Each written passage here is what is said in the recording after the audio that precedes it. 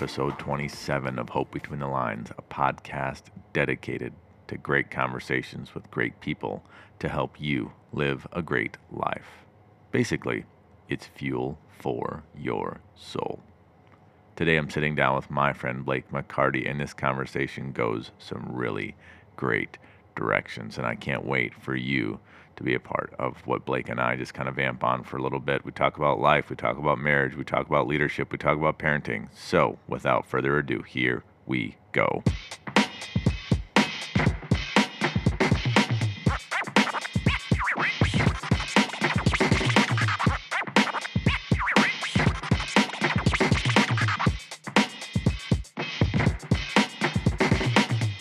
Blake McCarty, welcome to Hope Between the Lines.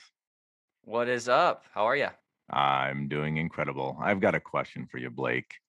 Sure. If you could watch either college football or professional football, what would Oh, you do? that's a good question. I feel like you catered this question towards me. Like you know who you're interviewing Just because you know I'm from Oklahoma, and I was going to mention that later. And OU doesn't have an NFL team. We don't have any. Oklahoma doesn't. I'm a big OU football fan. I love my Sooners. It's really tough. I love going. Have you been to a Packers game, Dan? I'm not a Packer fan, but I have been to a Packer game. My wife, for Christmas several years ago, bought us tickets to the Packer Vikings game at Lambeau. Well, how And was that experience? it was like a college football game atmosphere. Yeah, like I've been to a Packers Vikings game at Lambeau. I went to a playoff game at Lambeau. Like it's just so much fun Hmm. to go there. Um, but I don't know. That's a very good question. I'll choose college football just because I think there's more games, more fun, more intensity. But I'm a Packers fan, so I don't know. That's hard. No, I hear that. I hear that. Some people would argue that some of the elite college level teams could actually hang with some of the crappier NFL teams. Do you agree or disagree? I lost you for a second. Can you repeat it? I'm sorry. Yeah, some people would argue that some of the elite college football teams could hang with Ah, some of the yes. crappier Okay. NFL teams. Agree or disagree? I think disagree. Hard disagree. It's Hmm. ridiculous. Why is I that? think like, yeah, like I'm pretty passionate. Like you're taking the best of the best and putting them on these teams for the NFL, right? Now Alabama, LSU, fantastic teams, but they are not the best of the best for each individual on that team. It's just not possible. It's college guys going against grown men. And I just think it's such a different comparison. Now, I would like watch the game. If they wanted Yeah, to do it, I'd watch it, but I don't think it'd be a blowout by any means. right on. That makes a ton of sense. I think when you said it the way you did, you've got 19-year-olds playing against grown men. That's what it is.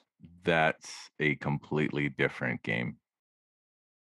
Hmm. When you're in college, you focus on class, you focus on so many other things. When you're NFL, that is your livelihood.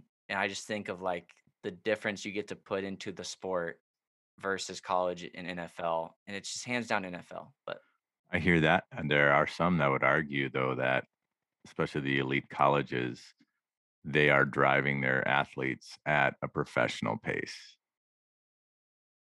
that's Is there interesting. any credence to that? I mean, or if you're talking about paying the players under the table, maybe, maybe they're doing that. Oh, you might be guilty of that, but I don't know. Saban's crazy. I'm sure they run a tight ship over there. LSU has done their stuff. Ohio State, all the big names are big names for a reason. Um, but yeah, be fun to see what their practice schedules look like. Everything they do. Yeah. So I live in a town of 1,000 people in Wisconsin, but the starting center for the Dallas Cowboys graduated from the high school in this town. Okay. And when he graduated from Amherst High School, the Badgers brought him in as soon as possible, Right. like in June. And they Yeah. started basically transforming him. And Tyler Biadasz is a formidable talent, Okay. and he was before he went to college, and he was part of a championship run for our high school, Right. and that is pretty legendary. Yeah. And when he went to the Badgers, so high school to D1, he had to go through a transformation, Oh and yeah. the amount of time that was involved in that was a full-time job plus, I'm guessing. Right. Yeah. And just quick, another side, this little town of 1,000 where I live, the one of the Oakland Raiders also is a graduate of the high school in Amherst. Wow. And those two dudes, Garrett Groshek, who was a Badger as well, and Tyler Biotish, both were in that championship run Wow. for the Amherst Falcons. And I was part of the welcome home parade because Okay. the fire department escorts the team back into town after Gotcha. every Gotcha. state championship game. And let me tell you, it was like the boys coming home from war, like euphoria after they won. People were stumbling out of bars and, Oh my gosh. just as loud as they could be. Yeah. And they didn't care that the sirens were wailing on all the fire trucks. They were like just excited for our Falcon football players. So Blake, there are some people listening right now who know you, they love you, they have massive respect for you. And Oh, then there cool. are others that are getting to know you for the first time right now. Yeah. Who is Blake McCarty? Yeah. Like I said, I'm from Oklahoma, and so I wear that title proudly as the Oklahoman in the Wisconsin state. But yeah, I've been up here for 5 years in Waukesha, Wisconsin, with my wife. Been married for those 5 years, and so just been doing ministry up here in a couple different roles. And currently, I'm a youth pastor at Bridge Church in Waukesha, and so that's a little bit about who I am. Big sports fan. Played some golf this morning, not well, but I played. And so just getting out there and yeah, just enjoy being active, doing those things. And So for the past 5 years, you've been serving in Wisconsin and you've been participating in vocational ministry. And where did you get your start in ministry in Wisconsin? yeah, so I started working at City on a Hill in Milwaukee. And I can talk a little bit more, or well, let's just jump in. I started at City on a Hill when I fresh out of college. It was a crazy ride. I mean, it was a connection. Someone knew somebody. I was looking for a job right out of college. We felt like Milwaukee was where we were supposed to go. Olivia was on the waiting list for med school up here. And so that was like, all right, we graduate on the 4th, the 5th, we're loading the U-Haul and we're driving to Milwaukee. And because I had this job that was technically seasonal, they had never met me in person. And so the person who hired me was like, yeah, we typically like to meet people before we hire them. And I was like, "Is a phone call not sufficient?" And so we talked, and they said we'll hire you temporarily, which made that whole transition just really chaotic.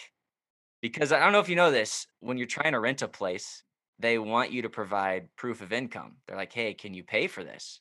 And when you give somebody a letter that says, "Hey, this is what I make," and at the top it says temporary, they go, "Ooh, so this doesn't work for us." Yeah. And so we loaded up the U-Haul on the 5th, came up here with no place to sleep that night. And so that was a little crazy, but started at City on a Hill and worked there for a year and a half with some really great people and great students, and was just culture shocked at first, never being in an inner city environment, and learned just a ton about that world, that culture, and still also have a ton to learn, but just really enjoyed my time there and transitioned to Bridge a year and a half after that.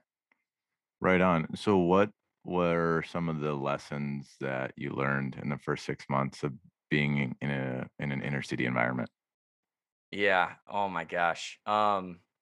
It was very eye opening just growing up in a suburb of a city that we never really even went into, and just seeing what students in that environment deal with, and talking about even going to camp, right? I remember talking with Lisa, who helps run the youth programming there, and just hearing what it takes for students in the inner city to go to camp. We got to get sleeping bags for them. They don't have sleeping bags. We got to make sure they have changes of clothes. We're going to give them some concession stand money because, like, getting to camp is already a challenge itself. And then once you're there, it's nice to have some spending money or even hygiene items, right? We're providing hygiene items, and it's just things that when I went to camp as a sixth, seventh, eighth grader, I never worried about any of that stuff. My packing list was mom and my packed, and she would just have everything good to go, with the 20 in there for me for a Spencer swirl.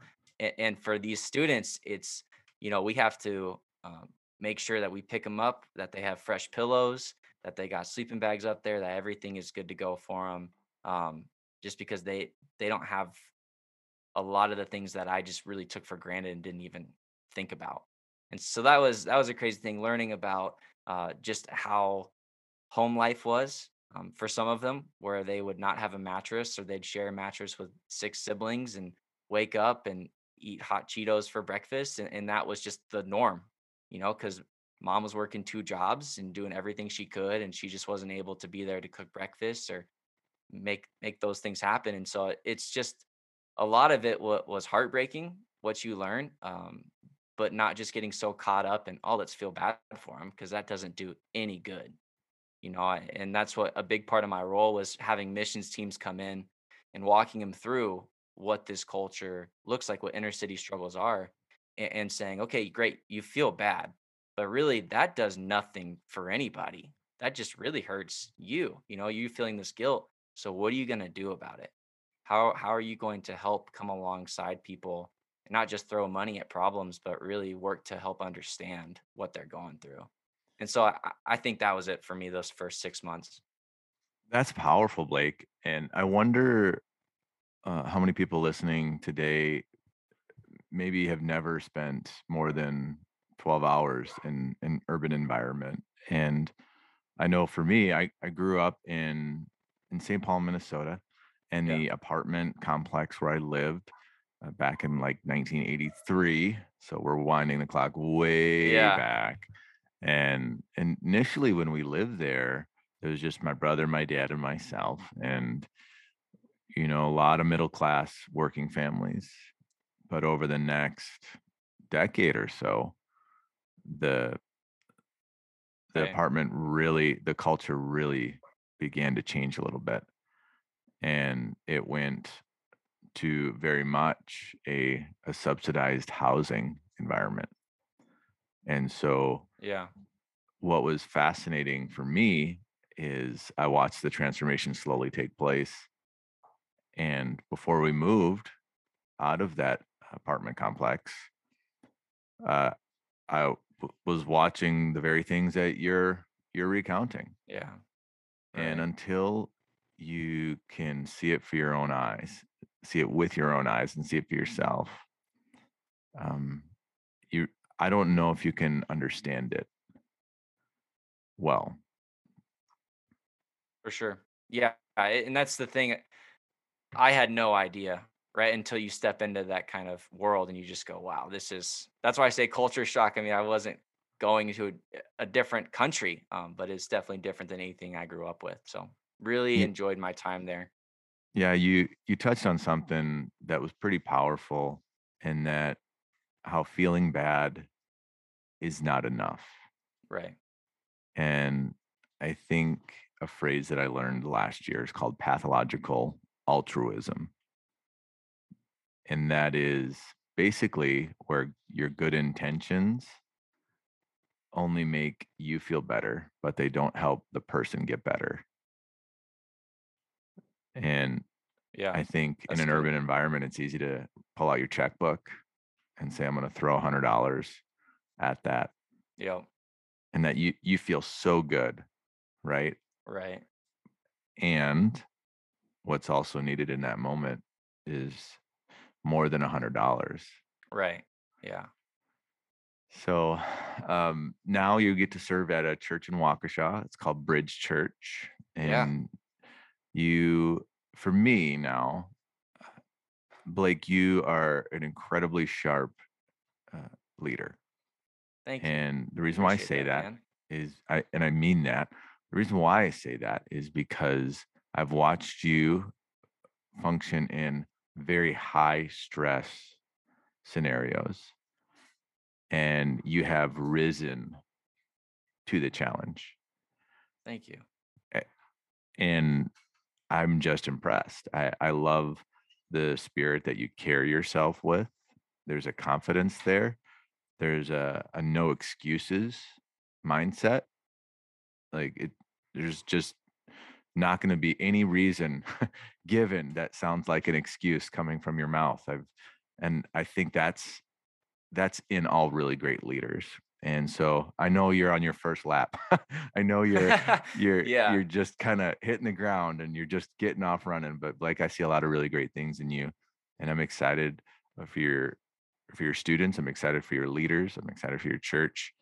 And selfishly, I'm excited for me because that means I get to keep seeing you at summer camp, youth Yeah. convention, and all the cool stuff that we get to do together. So I do have to ask, like, sometimes life can get challenging, and Mhm. even the move that you and Olivia undertook to come, and you moved into a city where you didn't have a bed to sleep in yet, like, or a place to stay. Yeah. That's pretty intense. Have there been any other moments in your life where, like, you just found yourself, like, super challenged and, like, it's been pretty tough? Yeah. Yeah. So that was a crazy time where we really just trusted God, and that's like the such Christian cliche to be like, you're just gonna trust in Jesus and it'll work. And luckily, like it did, right? And it was just crazy how everything did work, and we won't go into all that. But something pretty recent this past year, obviously, COVID was hard for everybody, right? Managing, leading during that time was very difficult. And for us, my wife did get into med school. That was awesome. And later, she graduates. And how med school works is after you graduate, you go find a residency somewhere.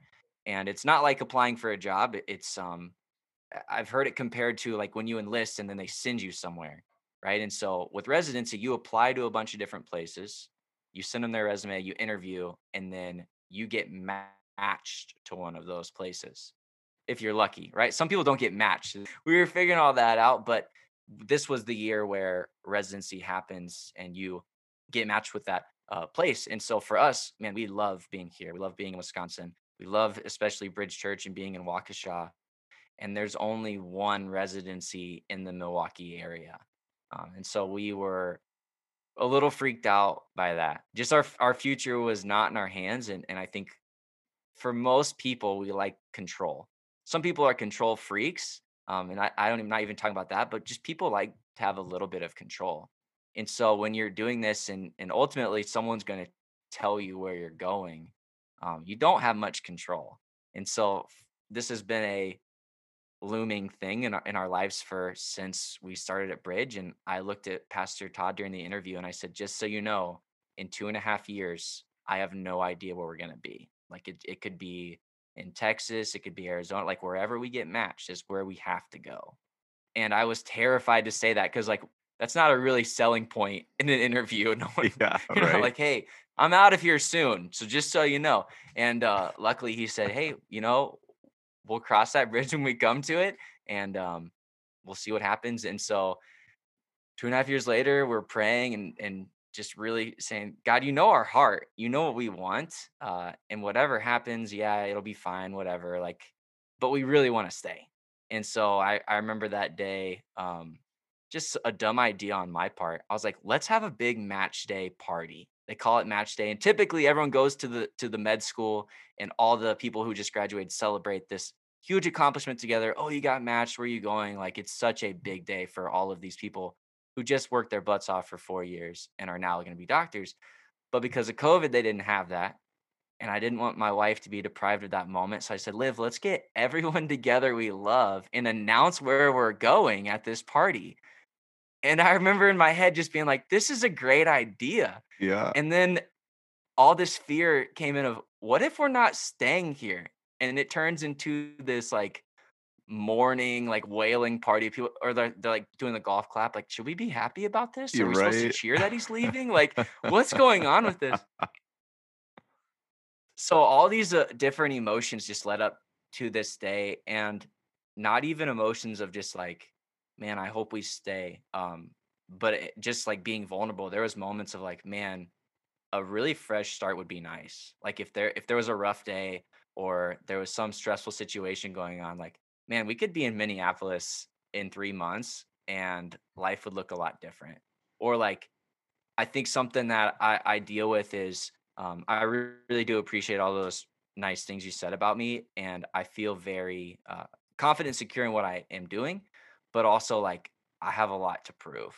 I don't know why I feel like I have this kind of chip on my shoulder of like, I'm still a young youth pastor. Things have been going awesome, but I have to keep them going awesome, right? It's not just enough to be wherever you're at. And a part of me is like, what if I can't? What if I can't continue to keep whatever I've been doing going? And it'd be so much easier to start somewhere else and just be able to kind of revamp something or do something else and not have to prove yourself. I think it's like a head coach gets to a program, he gets a few years to see what he's got. He gets a couple grace years to build and recruit and all this stuff. And after about 3 years, people are like, okay, now this is your team. Are they going to do good or bad? And I almost felt like that's where I was this past year around residency. And so as much all the different emotions running through us when we opened up the letter and found out we were staying in Milwaukee, it was just like elation. My mom is like crying. She's so happy for us. Like she's in Oklahoma. She misses us so dearly, but she was just like, I'm so happy you get to stay with this church family where you're at because she's just seen how good it's been for us. So Yeah. that was a crazy time. That is crazy. And I am just thrilled and relieved that it went the way it did. Because imagine doing the big reveal at the party and it being like, see ya, we're going to Arizona. Yeah. I know. It was very dumb. Well, it's a great I story don't regret now. it because we were staying, but if I had to do it again, I would not throw a party for I wouldn't throw a party for 60 people and have like I had Olivia have the three different hats set out on a table of three locations we could go. And she was gonna pick one of them up and put it on like when a player says, "This is where I'm committed to." And so Yeah. everyone was kind of like, "There's other hats? What's going on right now?" And I Yep. was like, "Don't worry, it's okay. Just wait." Wow. I want to circle back on just number one, I appreciate your vulnerability and honesty. And I think actually everyone listening today and me, we can all resonate with that. Like specifically the part where you're like, I've got something to prove.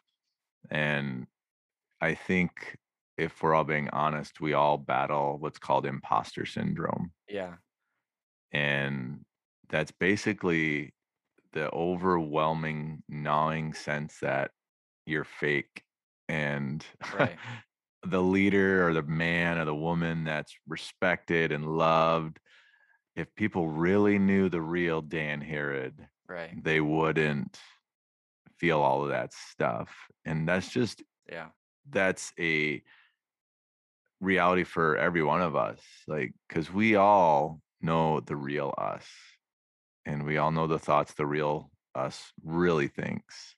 yeah, And so I appreciate your honesty, but I just got to say, you're not the only one who kind of has that sense of, boy, what if people really knew what I thought right now? right. And it's just part of being a leader. It's part of being a human being where you're just like, man, I know I got miles to go. Yeah, yeah. And how do you think it's wise to get through that? Like, how do you work through that? Yeah. I think there's a few different things you can do. I think talking to people like you who are just in your corner and encouraging and also gonna tell you how it is. Like you're not a person that's gonna really lie. Like I think you're gonna be real with people if you have that relationship. And I have a few people in my life that are like that. I think Pastor Tyler's one of them. The guy I golf with this morning, John Malstad, he's one of them. That's just like, yeah, I'll be real with you. And I think if you are vulnerable with those people and open with them and actually let them in on what's going on in your head, then they can speak that life into you need or speak that correction like, hey man, I think I'm killing it. And they're like, actually, you need to work on this. And you're like, oh, okay, that's maybe a blind spot I didn't see. But I think if you have people in your life that you can share with and feel comfortable enough to say, this is happening. I don't know what to do. I feel lost in this moment. Then that's a good place to be. I think I worry more about the people who go, let me tell you exactly how to solve this thing. Let me tell you exactly what you need to do. And I just go, I don't know about that. Like anytime someone is over eager, overconfident to share what's going on or to give you some really great life changing advice, I go, maybe let's pump the brakes a bit because that's just not the thing that sells me, right? I think there's a better approach to them what they're offering, but I think that helps me a lot when people are just come alongside you and say, "Hey, it's okay you feel this way." So exactly what you did. Thanks, Dan. Dude, I think the two dudes that you named, Tyler Wolf and John Malstead, are just two quality men, and I'm thrilled that they're walking alongside of you, and I have to agree with you 100%. The the level of accountability that a man or woman invites into their life is probably the most important factor in their life, Yeah. because truth be told, most of us, we don't mind making mistakes as long as no one else knows. Right, right. But if we know there's somebody in our lives who loves us, who's going to call us on our stuff, that voice is present at the moment of decision before we make a bad choice. And Right. I can't agree with you enough. Like, you got to have real friends in your life who will Yeah. call you out when you're being dumb, but who will also call out the brilliance and be like, that was amazing. Good job. And I just think if we all had a good friend or 10 Yeah. in our lives, life would be so much better. So for you, right? Because I think we understand the importance of being called out. Do you is that hard to call your friends out?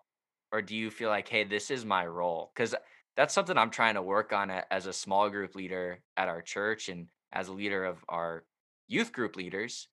Like that's part of our role is to say, hey, I'm going to hold you accountable. And it's more fun to be the guy that's like, you're doing awesome. This is great. But how have you navigated being the guy that's like, I will also speak the truth in this? Yeah, it really is relationship by relationship. That's how I decide what my role is in that relationship. Because sometimes I have the relationship with the person where I can be like, hey, I see this, I'm concerned. Or do you see this too? Yeah. And then there are other times I don't have that relationship. And I avoided confrontation at all costs for too long Right. in my life. And now I'm learning to embrace conflict, Okay. because that is part of affecting change on this planet. Like, if I want to be Yeah. the man that God wants me to be, I have to embrace conflict. I have to lean into it so that I can be better and I can help the world around me get better. And so there are times when I don't have the relationship with someone to call them out. And so I don't. Right. I don't. And but if I do have a relationship, then most definitely. Definitely. And it'll typically go like you just heard. I think Yeah. one of the reasons why we're so afraid of conflict is because we've seen terrible modeling of conflict. Yeah. And I just think if we can remember, in conflict, it's not about who is right, it's about what is right. Right. And so, like, for instance, in my role as Youth Live director, we'll go do school assemblies, and Hmm. sometimes I'll talk to a speaker about something that I think needs to be addressed, or I'll talk to a musician if we're working with a musician, or if we've got a DJ that we're working with. I have to talk to them about that thing, Yeah. because if I don't do my job, Right. and hold the high standard, then that's on me. Yeah. It's 100% on me. And I just think the sooner we can all embrace the reality that conflict is part of being who God wants us to be and helping others be who God wants them to be, the faster we're going to get to where our world needs us to be right now. Yeah. Yeah, that's a good point. I totally agree with you. I just think it's easier said than done sometimes, right? Like I think in leadership you are called to be the one that holds that high standard, but sometimes you it's so much easier to not. Like just to let little things go by or things to happen. And I remember when I very first started in leadership at this in this role, and Tyler's like, "Hey, we're gonna do youth convention together. Don't worry, I'll be there the whole time with you." And then he was just AWOL, and I was like, "What?" Like then he's like, "You're dealing with all the kids," and there was a disciplinary thing that came up, and these leaders bring it to me, and I'm looking around going, "Who's gonna deal with this?" And they're like, "It's you. You're the leader now." And sometimes being the person that has to make calls or final decisions or bring that correction is not pleasant, but definitely necessary. Yeah, I think rarely do I feel good when I'm confronting someone. Yeah. And I think if I do feel good, then something's probably wrong with me. Um, I also think we have to pick and choose our battles Yeah. because there are a few things more discouraging than feeling like you're absolutely failing your leader. Right. And that's a growth point that's happening in my life, even right now. And so even though I said like, hey, I've had to have conversations with people and I had to confront them on stuff, but I've also developed a habit of looking past some things because I'm trying to see who they Yeah. are. I'm Right. trying to give them room to self-correct Yeah. because I think that is actually the optimal growth pattern when someone develops their own ability to self-correct. And I just want to make room for the people in my world to self-correct. And so if they're just having a bad week, give them room to have a bad week and Yeah. trusting that the Holy Spirit is alive and active and is a great convictor and an illuminator of truth. Right. So I think if we can all walk in a humble confidence that says, I don't have it all together, Right. and lead with that spirit, our confrontations are going to go so much better. But like you, I haven't got this figured out yet. So That sounds like some really good parenting advice. You want your kids to be self-correcting, right? To a degree. I mean, if you're always having to watch them and say, "Hey, knock that off," like you're not gonna have good adults that are kids. So I think that's some good parenting advice right there. well, the older I get, the more I realize that good parenting is great leadership because my job as a dad is to equip Logan and Camden with the ability to lead themselves. Yeah. End of story. Right. That's my number one job is to help them lead themselves. And as a leader on different teams in different ways and different roles, that's also my job Yeah. is to help my teammates and even those I serve, those above me. Like, how can I just be a greater support to those who have authority above me and who I'm privileged to be on their team? How do I help them continue to lead themselves well? Right. And how do I help those next to me serving alongside? How do I help them lead themselves well? And then those, if we want to do a hierarchy, which I hate, but just for conversation's sake, I'll use it. But how do I help those that are under my charge? How do I help them Yeah. lead themselves well? Because it's absolutely dignifying when someone is given the space to exercise their own agency. Right. And I think some of the best leaders in my life, like Steve Tripp was one of them, I watch as he constantly gives his team room to exercise their own agency, Yeah. to lead themselves, and it creates Yeah. really strong leaders and confident leaders because you did it yourself. Right. As we kind of come to the end of our chat today, Blake, who are you proud of today? I am very proud of my wife. Um, I think she's probably the most interesting part about me. It's just I'm married to an ER doctor, and that's cool to finally say just after seeing all the work that she's put in to this process and something she feels like God has called her to. It's, not just ministry that God calls people to, but she feels called to the medical field and stepped into this role. And it's just got done with her first month of introducing herself as Dr. McCarty. And my parents are happy there's finally a doctor in the family. I couldn't do it for him, but I Yeah, married one. right on. So I'm super proud of her just to see how she interacts with people, inside the church, outside the church. It always impresses me. Um, I'm proud of our students as we go back to school.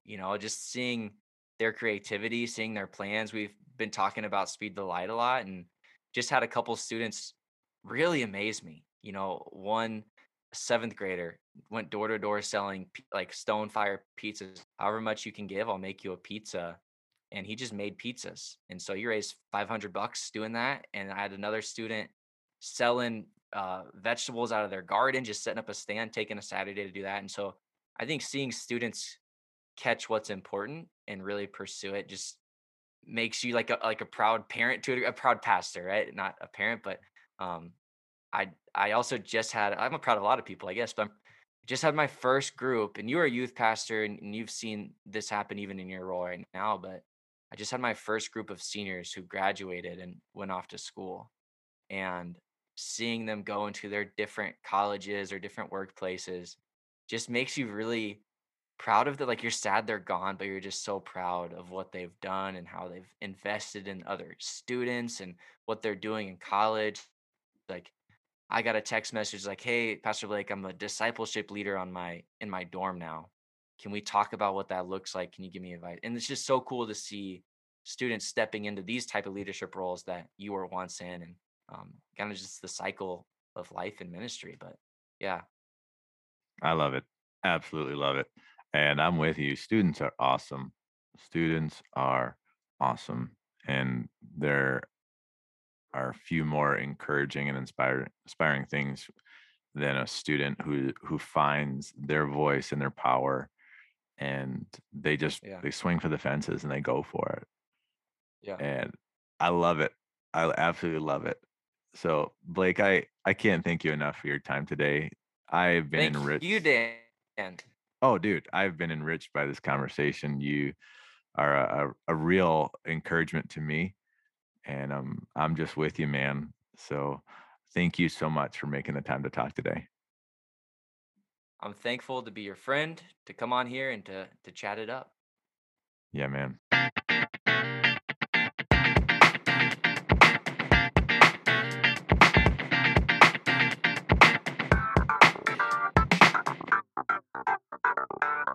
And there you have it, folks. We have come to the end of the line on today's episode of Hope Between the Lines. And this is also the finale of season 2. There have been multiple great conversations that I want to encourage you to go back and have a listen to. Thank you to everybody who's been praying for me as I write book number 2. It is in process and it is going well, and I can't wait to share it with the world. Hope Between the Lines is a podcast dedicated to great conversations with great people to help you live a great life. Yes, it is audible fuel for your soul. My name is Dan Harrod, and it is definitely my privilege to be on this journey with you. So keep up the good work and have an incredible day.